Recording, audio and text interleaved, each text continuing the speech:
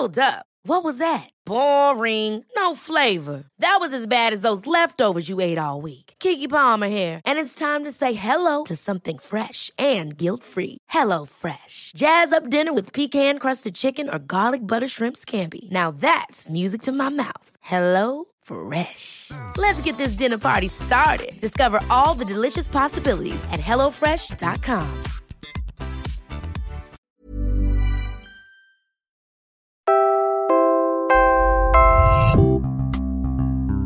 Mula sa Quezon City, ako si Robbie Alampay, Puma Podcast. Did you experience an unexpected interruption in your water supply over the weekend? Well, the worst is not over. Water concessionaires now say they may continue rationing in the next 2 months. Speaking of water levels, La Mesa Dam's reservoir is at its lowest levels in over a decade. We'll tell you all about the capital's water supply system in a bit. How prepared are we for a disaster? Results from a Harvard study in a few. And we'll talk about the proposal that made the rounds last International Women's Day, House Bill number 8875. That is the Housewives Compensation Bill. Yan po ang headlines. I'm Robbie Alampay, Puma Podcast. Taps with no water over the weekend caught many residents of Metro Manila off guard. Both Manila Water and Maynilad say their services were interrupted due to short supply of water from La Mesa Dam. Both companies have since apologized, but the worst is not over. Manila Water now says this ongoing rationing of water across NCR may persist all through summer. As you probably know by now, El Nino set in a couple of weeks ago. It will continue to plague the Philippines over the coming months. Government vows to address what seems to be a growing water crisis in Metro Manila. Here is Presidential Spokesperson Salvador Panelo in an exchange with a member of the Malacanang Press Corps. Yes, we will respond to that. Pero ang problema yata, ang tubig manggagaling sa langit. Walang ulan. Pag walang ulan, paano? Baka What about yung possibility ng cloud seeding, sir? Will the President order that? That's a possibility. In fact, yun ang naisip ko, bakit di gumagawa ng cloud seeding? Usually, ganyan ginagawa na. So, wala pang order, sir, from the palace on this? Kung meron man, di ko alam. But I'm sure meron nang ginawa. Manila Water and Maynilad continue to urge their customers to conserve water, stock up if supply is available. The schedule of rotating water supplies across the metro are available on their respective social media pages. Speaking still of the water crisis, the water level in La Mesa Dam is now at its lowest in 12 years. As of Sunday afternoon, the reservoir dipped below the critical level. Water elevation is now less than 69 meters, several meters short of the healthy water level of 80 meters. The water level will continue to go down in the coming days as Metro Manila residents use more water to combat the summer heat.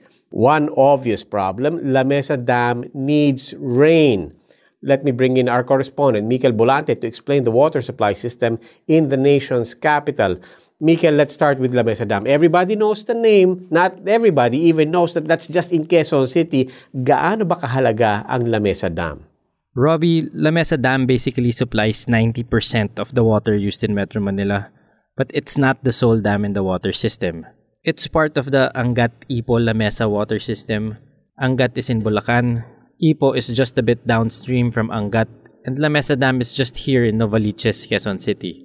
La Mesa Dam is important kasi bukod sa yan yung pinakamalapit na dam sa Metro Manila, dyan rin tinitreat yung tubig para maging potable and safe for residential and commercial use. So kung 3 dams yan, no? Pagkatapos, huling dam na yung La Mesa Dam, and that's the one that directly supplies Metro Manila residents, theoretically, pwedeng magpakawala ng tubig yung Angat and Ipo para madagdagan yung supply sa La Mesa Dam? Yes, pwede naman kasi as of now, nasa healthy levels pa naman yung tubig sa Angat and Ipo. But it's really just a band-aid solution. If you release water from those 2 dams, you'll have enough water for Metro Manila and La Mesa Dam for A couple of days siguro, 2 weeks max. Kasi ang estimate ay 2 weeks worth of water supply ang nasa reservoir ng La Mesa Dam before it's depleted. The only real immediate answer to the water shortage problem is rain. Kasi oo nga, may improve nga slightly yung water level sa La Mesa but at the cost of Angat and Ipo's reserves. So those two dams will be closer to their respective critical levels rin with little chance of replenishment dahil sa El Nino. Walang ulan. Okay, I guess we'll have to wait for government action on the matter kasi pwede naman mag-cloud seeding daw to induce rain. Hopefully that works. The palace also said they are acting on the problem. Thanks, Mikal. Kaya ka tayo nag-a-announce in advance. Hindi pa natin sinasabing full-blown El Nino na, pero yun yung forecast para mabigyan ng sapat na panahon na ma-manage yung kakulangan ng ulan para yung mga sektor na maapektuhan tulad ng agriculture, water supply, and management, hydropower ay makapaggawa ng mga plano.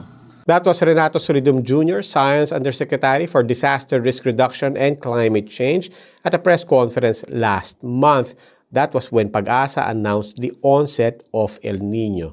We don't usually equate this phenomenon with disasters, but the water interruptions we were just talking about showed how catastrophic droughts can be.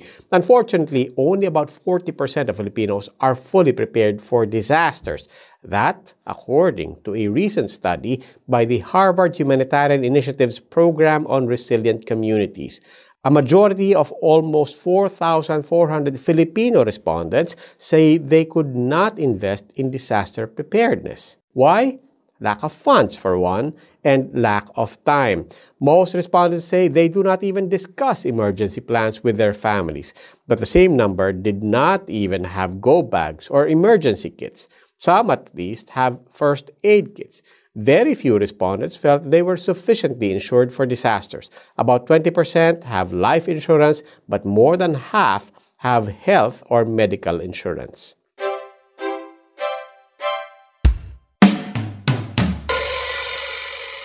Congressman Joy Salceda wants to give 2,000 pesos every month to poor stay-at-home moms or housewives. This is in his Housewives Compensation Bill.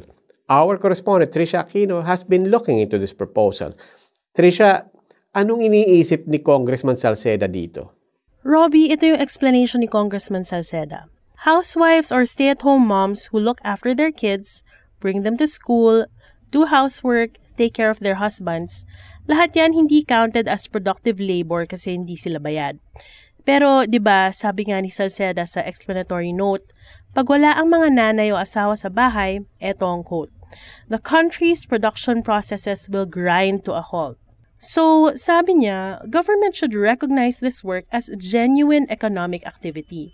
Kasi talaga naman kung wala mag-aasikaso at mag-aalaga sa bahay at mga anak, the economy suffers. Is this being done anywhere else? Where did he get the idea?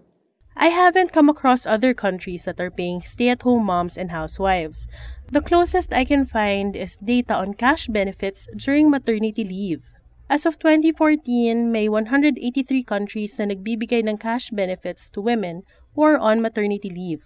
Dito sa atin, kinocompute yan based on the woman's average monthly salary for 105 days. Maraming salamat, Trisha Aquino. Before we let you go, here are some things you need to know. Water conservation tips from Pag-asa now that we're in the middle of El Nino. Turn off the faucet while brushing your teeth, or better yet, use a glass. Remove leftovers before washing the dishes. Do the dishes in a small basin and reuse the final rinse water to flush toilets. And store and reuse laundry water to clean floors and flush toilets.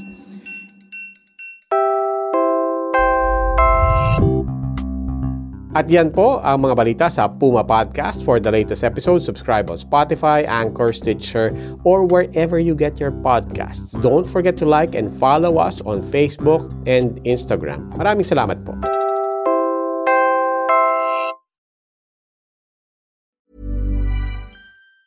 Planning for your next trip? Elevate your travel style with Quince. Quince has all the jet-setting essentials you'll want for your next getaway, like European linen, premium luggage options, buttery soft Italian leather bags, and so much more. And it's all priced at 50 to 80% less than similar brands. Plus, Quince only works with factories that use safe and ethical manufacturing practices. Pack your bags with high-quality essentials you'll be wearing for vacations to come with Quince. Go to quince.com/trip for free shipping and 365-day returns.